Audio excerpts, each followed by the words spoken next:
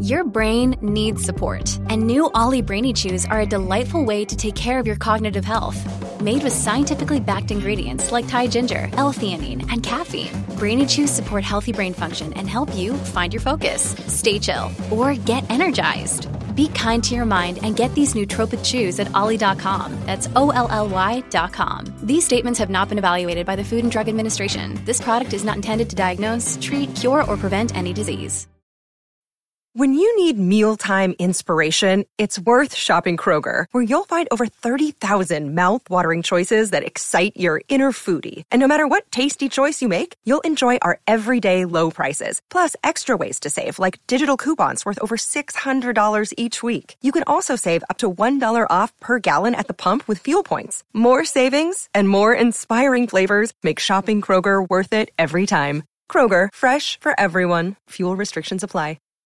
This episode is brought to you by Shopify. Whether you're selling a little or a lot, Shopify helps you do your thing, however you cha-ching. From the launch your online shop stage, all the way to the we just hit 1 million orders stage. No matter what stage you're in, Shopify's there to help you grow. Sign up for a $1 per month trial period at shopify.com/special offer, all lowercase. That's shopify.com/special offer.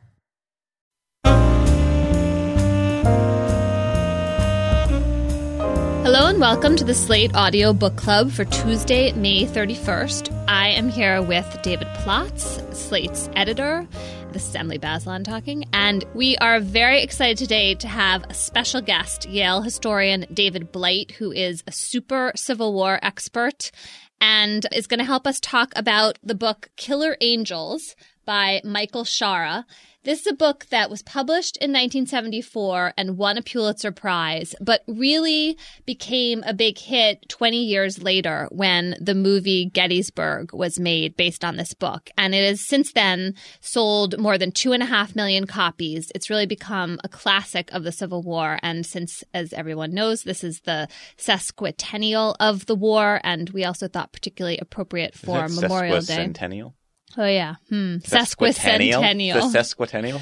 Sorry. Sesquicentennial. That word All right, takes David practice. Plotz, since you're such a know-it-all today. Tell us a little bit about how the book is laid out, because that's one of its most distinctive features. Okay, no, I'm not going to do that first. First, I have to do a little fanboy welcome to David Blight.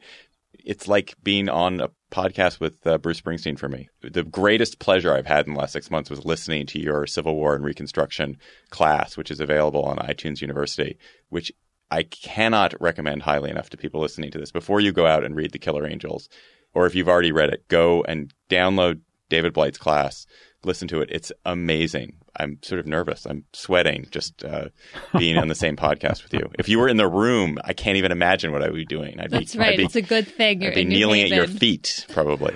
So thank you for joining us. Well, thank you very much. But I'm feeling bad for you. I'm not sure what else you've been doing the last 6 months. I'm a little worried. I read Grant's memoirs, and then after I read Grant's memoirs, I thought, goodness, I'd love to learn some more about the Civil War. Well, Grant was an amazing writer, wasn't he? Well, we'll talk about that a little bit. Okay, so enough of my slavish and embarrassing introduction. Yes. So the structure of The Killer Angels, it's the story of the 3 days of the Battle of Gettysburg, and it's told from inside the head of about a dozen different generals and colonels on both sides. Obviously, General Lee, General Longstreet, who's General Lee's deputy, the two leading Confederate commanders, as well as various other Confederate generals, and from several Union generals who I guess are somewhat less well known. And notably, I think my favorite character, and probably everyone's favorite character, is the Colonel Joshua Chamberlain, who is a colonel who played a critical role in the Battle of Little Round Top. And we are in their heads as they experience the Battle of Gettysburg over these 3 days in July 1863. So, David Blight, one question I have about this book is it has made Gettysburg seem incredibly central to the war. And so I wonder if that's true, if the book has made us overemphasize the Civil War, and if there are other ways in which it's really affected our perceptions of Civil War history. Well, Gettysburg was extremely important as a turning point in the war.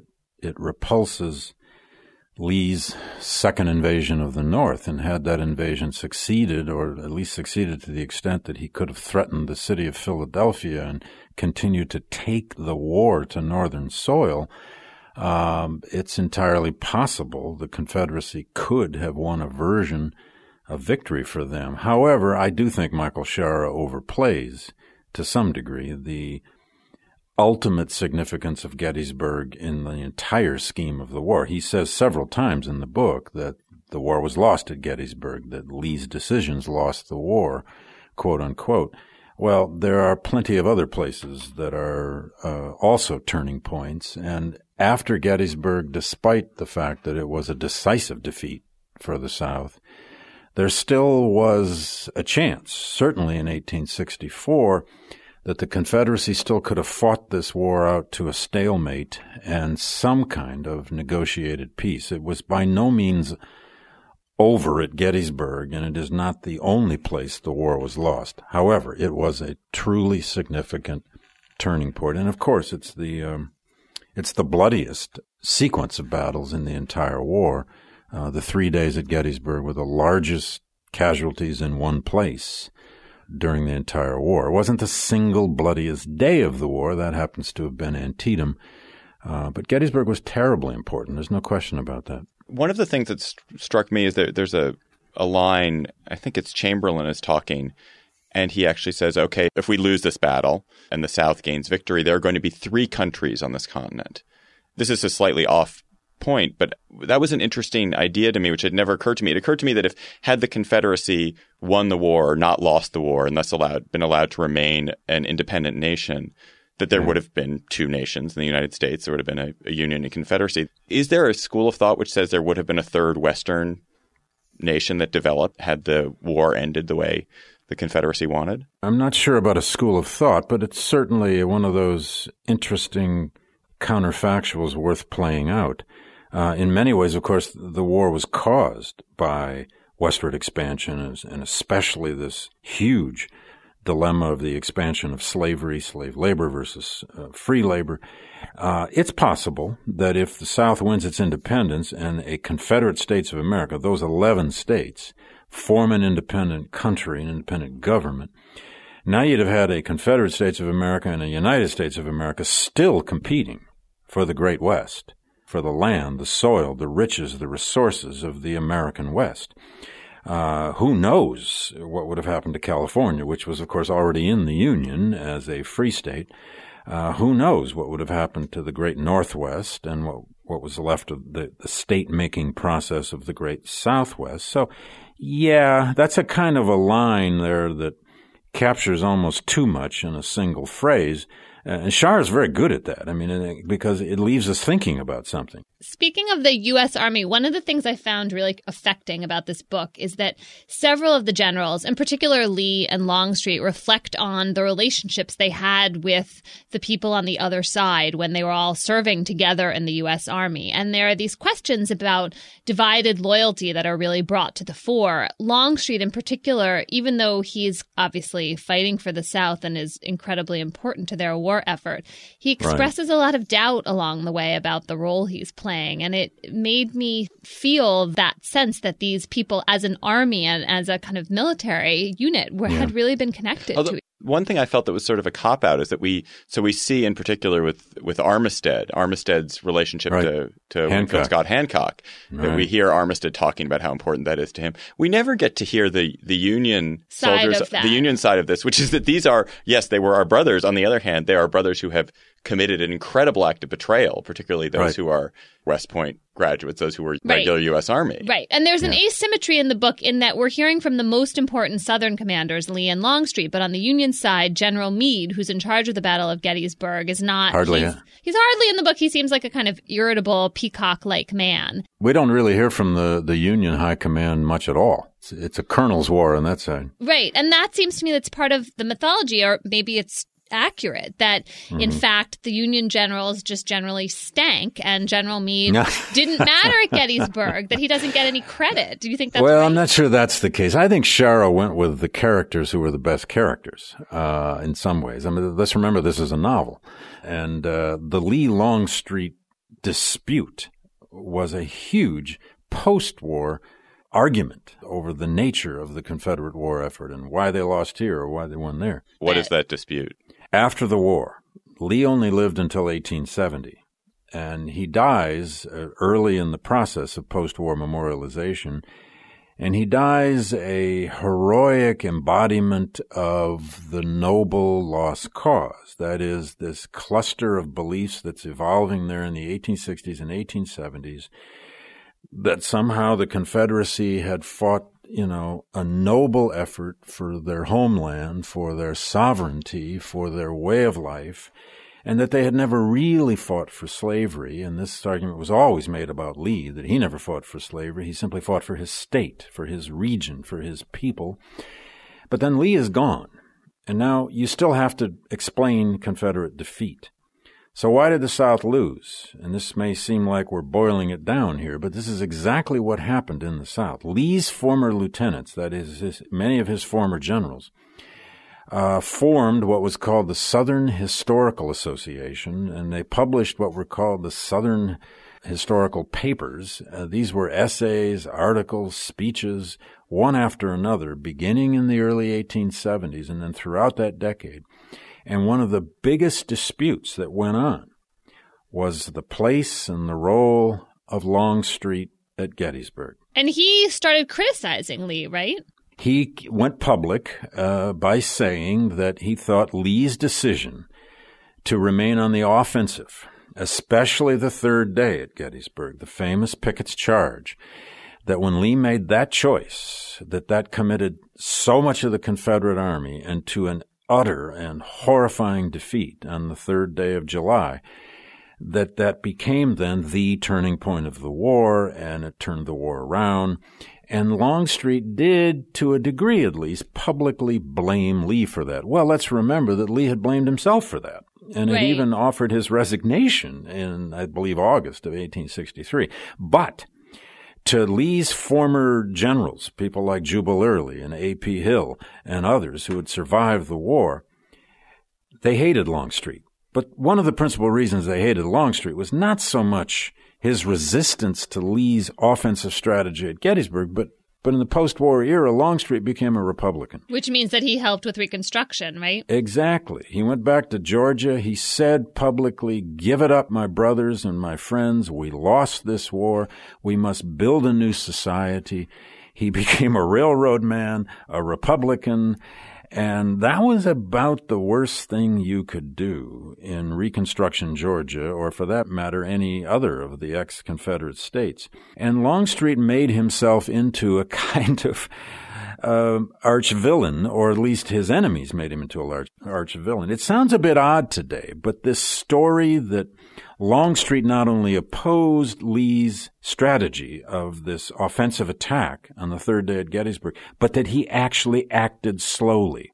This old story, Longstreet was late at Gettysburg, or Longstreet was slow on the third day at Gettysburg, and that's why the Confederacy lost. It was the search for a scapegoat. I mean, the military truth here is that attack that we know as Pickett's Charge, that fateful third day at Gettysburg, would probably have failed horribly whether it started 1 hour earlier or 1 hour later, and no matter who had led it. They were attacking a rising high ground, extremely well defended, across wide open fields. And Lee actually never blamed Longstreet for anything, but Lee's other generals, his lieutenants, did. Now, what Michael Shara has done with this book, and to me it's always been the central theme of the book, is he takes this old debate, not only over whether Longstreet was the villain at Gettysburg and caused Lee to fail, but he takes this old debate over offensive versus defensive tactics and strategies in the Civil War, and he plays it out in this book through these characters. Any careful reader of The Killer Angels realizes that James Longstreet is in this book to represent a kind of modern defensive warrior who no longer believes in that old Napoleonic 18th and 19th century method of making war, line your men up, rely on their superior courage and marksmanship, and march them across open fields against an enemy. Longstreet believed in maneuver. He wanted to choose better ground. He wanted to choose higher ground. He wanted to move south, back southward, and get between Meade's army and Washington, D.C. He wanted, because they were on enemy soil, living off the land, losing their supply lines, Longstreet's approach to this, and he argues it again and again and again with Lee, and you get to hear some of those manufactured conversations that Shara gives us in Lee's tent or outside Lee's tent. Longstreet wanted the Confederate Army to be more defensive, even as they were the invading force on enemy soil. So what you got here is a kind of, right after the Vietnam War era argument in the military history of the Civil War over whether that war was lost by Robert E. Lee in more places than just Gettysburg because of his constant offensive tactics, or whether it might have been more successful for the Confederacy had they remained on the defensive and, in fact, never invaded the North at all. So that's a major sub-theme in this book.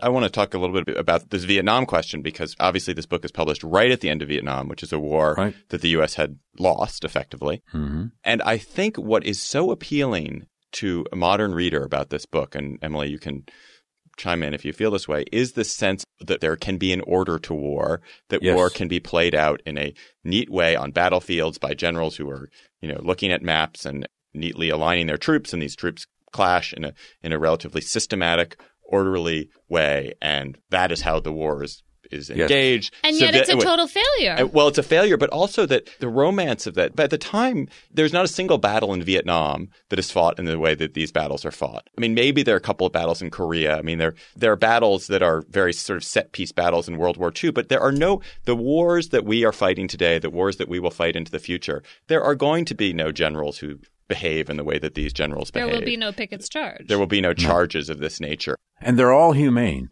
They're all deeply humane men. Although they are slaughtering their troops. We do have to make that point. Well, they are. They're making decisions that end in the mass death of their men. One of Shara's great successes, one of his secrets here, I think, is that he really humanizes these people. They're all, in their own way, articulate. They're humane. They love their families. They love their brothers in arms. They even love some of their brothers in arms on the other side. They have tremendous respect for their enemy. This is a noble contest among great warriors. At the end of the Vietnam War, I mean, in other words, there's nothing disillusioning about the story of the Killer Angels. No. Well, no, but that's not true. I mean, there's nothing disillusioning in the book, but what it is behind it, which is that General Lee has sent thousands of men needlessly to their death and believes that these are honorable deaths. I also want to talk a little bit about the history of the book, because when it was published in 1974, it is true that it won the Pulitzer Prize. However, no one bought it. And, Shara says that he shopped Well, that's not quite true. It sold pretty well in the 1970s. All right. Well, maybe I'm wrong. Maybe you have the numbers, but I used to see it all over the place back then. All right. Well, I found an interview with Shara's son in which he said that his father had gone to 14 publishers before he could get the book into print. He was paid $3,500 for it. And the first printing was around 5,000 copies. And that it really wasn't until the early 90s that it became this mega bestseller. And so Jeffrey Shara, Michael Shara's son's theory was that at Vietnam, at that time, nobody wanted to read a history of these brilliant generals, that we just weren't at a moment where we could valorize war and commanders in that way. There's no doubt a lot of truth to that. I mean, in Ken Burns' film series in 1990, no doubt stimulated a huge sale of this book. And then, of course, the movie. Right. And Ken Burns said that his series was inspired by this book. This book and Robert Penwarren and a few others were Ken's Bibles. But I can tell you this. I used to take high school groups to Gettysburg in the 1970s. I was a high school teacher in Michigan from 1971 to 78. And on one of those trips, it was one of the latter ones, probably about 1977, I took my group of kids up on Little Round Top. I always did this, took them that walkway up to where the 20th Maine Monument is, up in those woods, right where the 20th Maine had stood. You read about it in the book. That's where the right wheel occurred. The big stone is still there, and there's the 20th Maine Monument. I trekked them up that path, as I always did, and I would read a passage from the Killer Angels about that very maneuver on that site. And I'll never forget it because I got there and there were no less than about 4 or 5 other people doing exactly the same thing with the same book. That's awesome.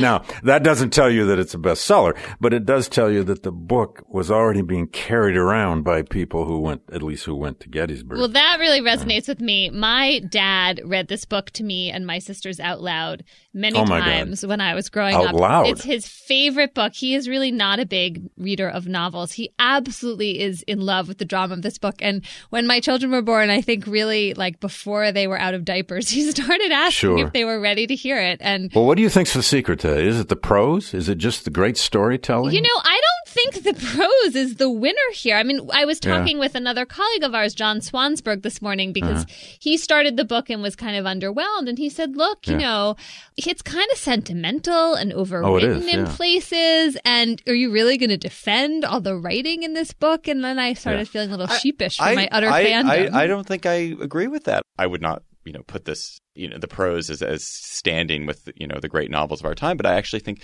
getting away from sort of these stage speeches that David talked about a moment ago, but the inside the head and the kind of casual flow of thought processes that you hear, it's very appealing. It's about men at war. I find Longstreet and Chamberlain to be utterly winning characters. I would have listened to them think about anything, really. Right. And when you're inside their heads, you are inside the heads of men under the tremendous pressure of war. They're trying to remain calm. They're trying to make sense. They're trying to make decisions.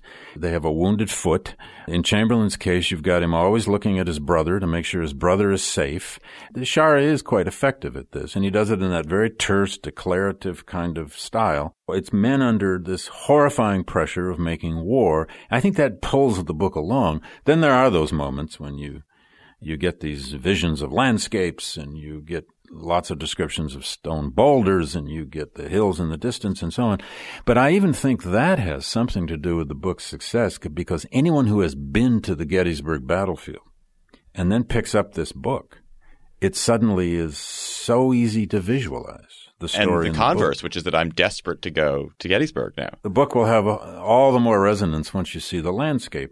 And he's very careful about that. What he describes there on Little Round Top, or when he takes Chamberlain and his remnant up behind where Pickett's charge occurred so they can watch, so we can be spectators of Pickett's charge, he has the landscape down. It's really quite compelling. And I think his model is probably Hemingway in terms of this kind of terse prose. He's not Hemingway, but I think that's probably his model. Right before I started listening to David Blythe's class, and before I read this, I read Grant's memoirs, which are written in the 1880s. And you're really on a big Civil War I'm on a total trip. Civil War tear. God. Total tear. Well, hang in there. 4 more years to the sesquicentennial. But the striking thing about Grant's memoirs, incidentally, anyone who has not read them and is interested in the subject must go and read, because Grant is an incredible writer. Would you stop berating everyone into doing all the reading and listening that you are doing? All right, whatever. But the striking contrast between the war that Grant is describing and the war as Shara portrays it, there's very little sentimentality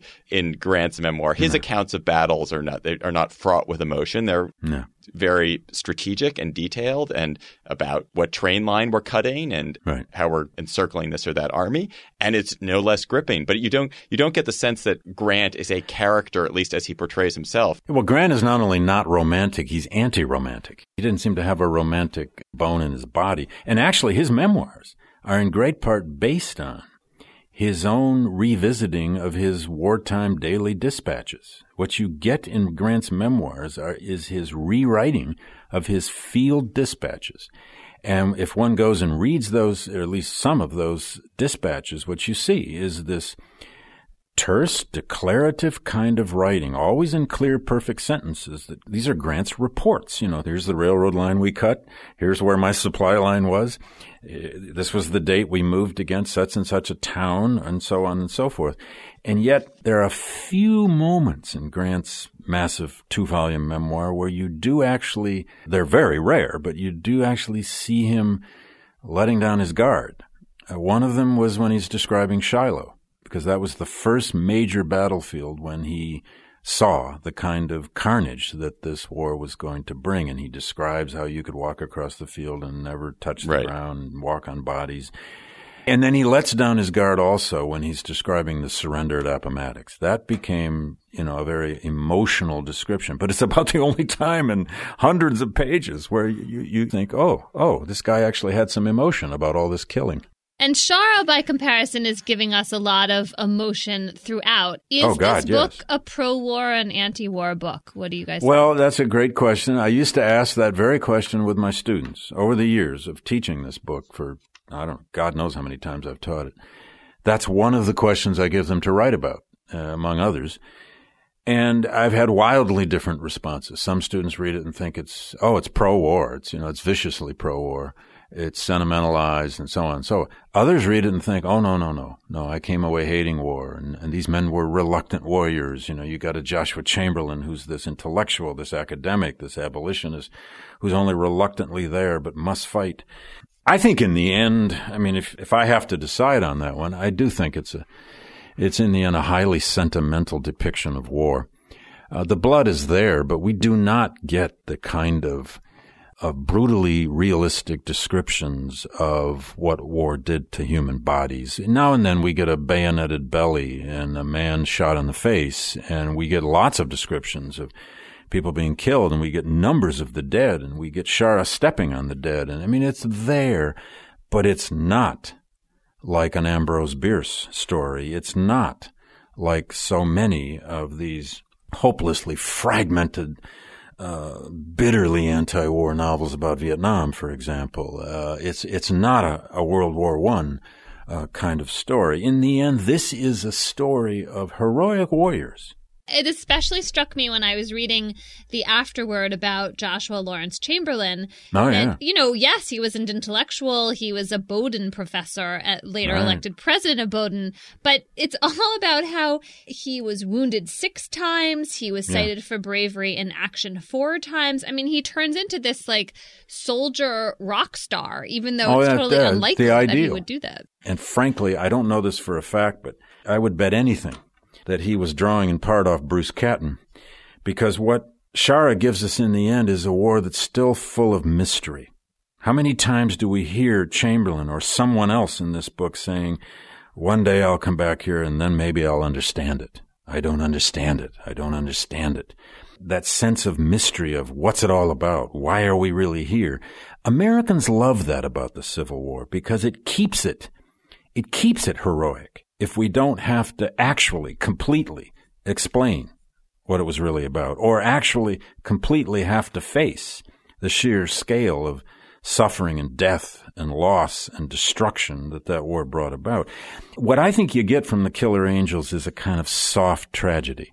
I think that's right. And that's partly why it works still, I think. It's because that's the kind of tragedy most American writers like, or as William Dean Howells put it in 1900, indeed referring to the Civil War, he said, what Americans always like is a tragedy as long as it has a happy ending. And we can keep returning to this tragedy because we don't fully understand it. Right. Though I'm a Washingtonian, I guess I'm not a Southerner and have no sympathy for the cause of the Confederacy, never have. One thing that strikes me as interesting in light of the kind of wars we're fighting today is the Confederacy as a happily suicidal cause. And we have that embodied most obviously in General Richard Garnett, who, as Sharra portrays him, rides a picket's charge, the only man on a horse, simply to redeem his honor, which has been stained by an accusation from Stonewall Jackson that he is unable to rebut, an accusation of cowardice, and that he therefore, to restore his honor, he goes and gets himself killed. Throughout all the scenes, the Confederate generals gathering and discussing and talking, the sense of honor and the honor in death that they welcome. And Longstreet, of course, is the tonic to this. Longstreet saying our men die just as dead as theirs. But in an age where suicidal terrorism is the main object of discussion when we talk about war, it's kind of disturbing to think about the Confederacy aligned somewhere on that same spectrum. That we don't fight war to avoid death. We fight war because death is in some sense valuable and honorable and great. Now, that's a very interesting point, that Garnett character. And it's possible, although I don't know, that Sharra was really playing here off a little bit of William Faulkner or Robert Penn Warren, because Warren has a character in his greatest work, All the King's Men, Cas Mastern, who becomes a suicidal Confederate soldier during the Civil War and seeks his death, wants to die on the battlefield. And it takes a very long time before he finally gets wounded and dies in a hospital. But his reason to want to die is because he had committed a terrible act of adultery. He had sex with a former slave and plus his best friend's wife. And it was very, very deeply complicated. What we get in Garnet is somebody who wants his death because it would save his honor. And Shara may at that point have been fully aware of a new trend in scholarship at that point. Historians like Bertram Wyatt Brown were already writing about this whole complicated notion of Southern honor. Nothing lost but honor if you don't die on the battlefield. C. Vann Woodward used to argue this, that the South can be, if we need it in this country, the seat, the place of our original sin. And no original sin quite like slavery and the Confederacy's defense of it in that war. So I think you do get here a story of a bunch of noble men caught up in defending their society, their region, their people, their home. But in the end, from the very beginning here, we know the end, don't we? We know their cause is doomed. And it's almost Shakespearean in that sense. We know how it's going to end. We just got to stay with it because the characters are so interesting to take us there. Well, and also because we're all Americans now, to have a book that portrays all of that heroism and never really, fully condemns the South is comforting because these are our countrymen, and so we can. But if you were a Southerner, if you lived in Atlanta and not New Haven, I bet that people. Do you think you'd find this book appealing? Yes, I really do. I mean, it is true that the South loses, but the South comes out seeming fully dramatized, embodied. It has its honor intact. I guess, but Longstreet is the hero. Longstreet, who doesn't believe in the cause, Lee doesn't want to fight. Not a hero. Really, I read this book and I came away thinking, what an awful man. I didn't understand what the appeal of Lee was supposed to be at all. I didn't understand why he was loved. I think he's very sympathetic to Lee in the sense that, Lee, first of all, is physically ill in the book, and there are some very loving descriptions of how valiantly he's persevering despite his ill health, and this kind of these he's images very Christian. He's always praying. He's on his horse. The men are so loving of him, and Longstreet says, look, the man is not a brilliant tactician, but that doesn't matter because he's a great leader. Exactly. There's this sort of moment where he erupts to a kind of silly English character named Fremantle. And he gives this whole talk about Lee, which I am actually going to find. He says, Colonel, let me explain something. The secret of General Lee is that men love him and follow him with faith in him. That's one secret. The next secret is that Lee makes a decision and he moves with guts. And then he says, but tactics? God, man, we don't win because of tricks. What were the tactics at Malvern Hill? What were the tactics at Fredericksburg when we got down behind a bloody stone wall and shot the bloody hell out of them as they came up, wave after wave? Bravest thing you ever saw, because listen, there are some damn good boys across the way. Make no mistake on that. It's just this sense that, Lee was wrong, right? But he was wrong in this kind of utterly romanticized way. Right, but just one point on that. And I don't know if this is intentional from Shara, but again, contrasting this. Grant is the general, and there's none of this romance. It's all tactics, and he wins the war. He just, cuts him up, and then it's over. I don't think there's any question about this. I mean, he's not around for us to ask him, but his target here was Lee on the pedestal, the so-called Marble Man. And there had actually been a book out. Did it come out right before this or right after this? I forget. I think right before this, by Alan T. Nolan, which was called The Marble Man. And this was a moment in scholarship on Robert E. Lee. I mean, Lee had been sacrosanct, and he had been made so by the famous 3-volume biography by Douglas Southall Freeman back in the 30s and 40s, and then the 4 volumes that Freeman wrote called Lee's Lieutenants. Lee had been made into this God. He had been made into, the second most important figure of the Civil War next to Lincoln, and to many people, the most important, the infallible Robert E. Lee, the godlike Robert E. Lee. Shara is using Longstreet to explode Lee off that marble pedestal down to this soldier who made decisions, a lot of which were huge mistakes and got thousands of men killed, who nevertheless came out of the war as this noble embodiment of the lost cause. A cause doomed, but a cause nevertheless, in their view, just. I want to shift the discussion a little bit to a question of Northern honor, which I think gets raised in the middle of the book when Joshua Chamberlain, the colonel from Maine, has an encounter with a black man, probably a ex-slave who's run away.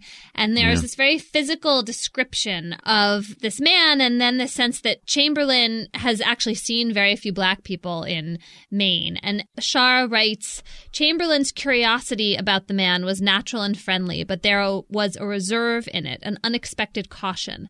The man was really very black. Chamberlain felt an oddness, a crawly hesitation, not wanting to touch him. He shook his head, amazed at himself. I've always read that passage as actually brilliant and honest, because that's Shara, I think, trying to capture the subliminal and sometimes overt racism of Union soldiers who were themselves nevertheless devoted to destroying slavery. If we're to really, really understand the Union war effort and the hundreds of thousands of men in those Union armies, even the well-educated Joshua Chamberlains of Bowdoin College, we need to understand how they could, on the one hand, hold this whole variety of racist views born of, the world they grew up in, and at the same time believe they had to fight this war to destroy this system to conquer the South.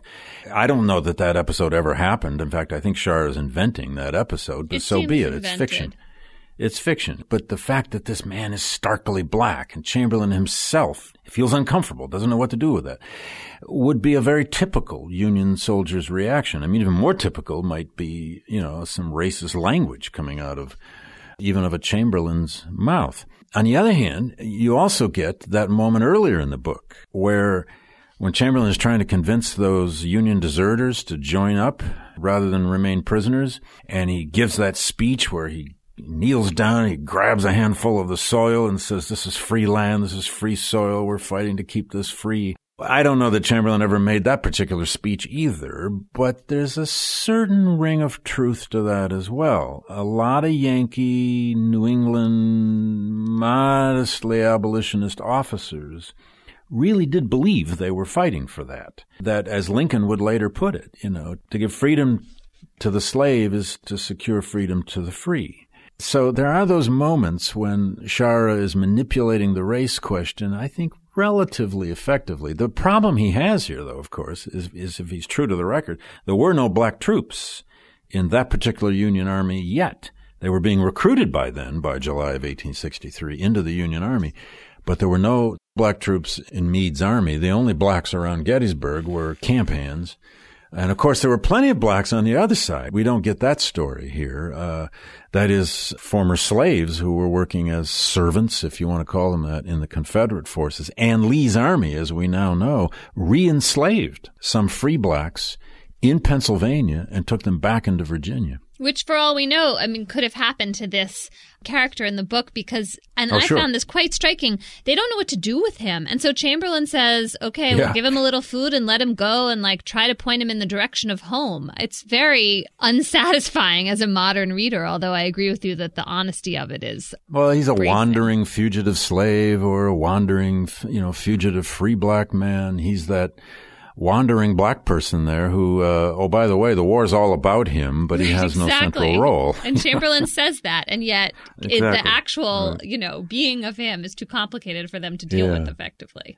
But it's one of those moments where you can begin to figure out where to put your feet on your question of, is this an anti-war book or a pro-war book? And in the end, that may not matter, and it may not have necessarily been what Shara was after, but it is a book that is arguing that wars do have reasons and causes. It is our obligation to discern those reasons and causes, and sometimes they have results that make the world better despite all the horror that one has to endure. One of the things that I think is so wonderful about your Civil War and Reconstruction class is the way in which it intentionally, I assume, downplays the battlefield. Mm-hmm. And it says that when we think about the Civil War, we do tend to think about the battlefield. We tend to think about these magical places and the story, this incredible story that Michael Shara has told us. But as a result, we don't really spend a lot of time thinking about the actual causes, and we don't think about the aftermath. We don't think about Reconstruction. I didn't know. I'm a reasonably well-educated person.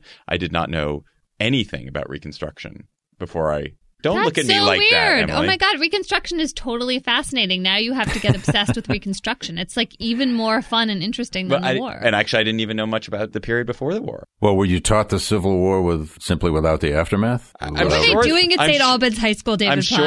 I'm sure we were taught something about Reconstruction, but the St. Albans. Wow, that should have been a great education. Well, it's interesting. It's interesting because, I don't deny my students the story of the battlefield and of strategy and why the North wins and the South loses. I mean, I do a fair amount of that, and I certainly assign readings that do that. And I think military history is extremely important. But I guess it is the grain against which I tend to teach to a degree, because I think we still grow up in this country. Generation after generation, if we're attracted to this event and this story, we're really attracted to the contest, but not necessarily to its causes and consequences. As Frederick Douglass once said, he said, it's not just about the fight, it's about the meaning of the fight. It would be like studying nothing but the military tactics and strategy and weaponry of World War II without ever examining what it was about, or for that matter, any other major war. What was it actually about in the end? And we now have a massive scholarship, let's face it, that gets us into the heads of common soldiers and generals and the home front. And people had a lot of ideas about what it was really about. And also we learn over and over and over that, why young men actually join armies, enlist, go to war, fight, shoulder a musket, etc., is often not at all the same question as, why this war happened or what its meaning and consequences are. This is the problem you always face out there. All of us who go out and give public talks all the time, when people say, well, the war couldn't have been about slavery because the vast majority of Confederate soldiers never owned any slaves, or they'll say, my great-great-grandfather didn't own any slaves, so it couldn't have been about slavery. But, of course, why your great-great-grandfather was in the Army is an entirely different matter from why the South seceded from the Union. So in this year of our sesquicentennial, that was good. Aces. Thank you. David Blight, you have a new book coming out. It's called American Oracle, The Civil War in the Civil Rights Era. And I wonder what you're planning to argue and say in your new work. Thank you. Well, the book is really a study of 4 major American writers during the 1950s and 60s, during the Civil Rights era, as they were remembering and writing about the Civil War. They're Robert Penn Warren, the great Southern poet, novelist, Bruce Catton, the famous and most widely read popular historian of the Civil War ever, Edmund Wilson, the great literary critic who wrote the huge book Patriotic Gore in 1962, a literary history of the Civil War, which had a massive reaction and following. And then lastly, James Baldwin, the African-American novelist essayist. And in some ways, Baldwin seems like the odd one out because he rarely wrote explicitly about the war itself. But James Baldwin, especially in his nonfiction, in essay form, his famous essay collections, he was always writing about the nature of American history and always writing about the legacies of slavery. And indeed, in his most famous work, The Fire Next Time, published in 1963 at the 100th anniversary of emancipation, he wrote, in effect, a manifesto about the place of race and slavery in American memory. And it was the bestseller in the United States for about 6 months in 1963. And then I end the book with an epilogue, actually, about Ralph Ellison. So what I've simply done is taken 5 very different kinds of writers and examined them in detail in terms of how they used the Civil War and its extended legacies, writ large, to understand where we were at the centennial of this event. And I use that as a way then of thinking ahead till now about, so where have we come, 50 years later at the 150th anniversary. I've been really taken aback by how happy people like David Plotz are to become obsessed with the war again. And, the New York Times has done this amazing feature called Disunion, which I hope it's been really popular. I feel like everyone I know has been talking about it. I think it has been, and they're continuing it day by day. They're trying. Well, we usually end these book clubs by talking about whether we would recommend the book to other people. I feel like with this book, that's kind of a question we don't really need to answer, at least in this group. It seems like everyone... Oh, I think definitely. The Killer Angels is a gripping, page-turning story. I'm sure there are hundreds of thousands of people whose interest in this event has been stimulated by this book. Its connection to that movie is almost unfortunate in my view. Yeah, the movie, I gather, wasn't very good. So that's actually a good thing, right? 4.5 hours. All right, we don't need the movie this time. You could read the book faster than you could see the movie. That's right. Absolutely. It's a triumph of prose over film. David Blight, thank you so much for joining us. It was really just a pleasure and the pleasure was mine. This was great fun. Oh, good. And not only we hope for David Plotz, your biggest fan, hopefully our listeners will also benefit from this. Thanks so much for David Plotz and David Blight. I'm Emily Bazelon. Thanks so much for listening.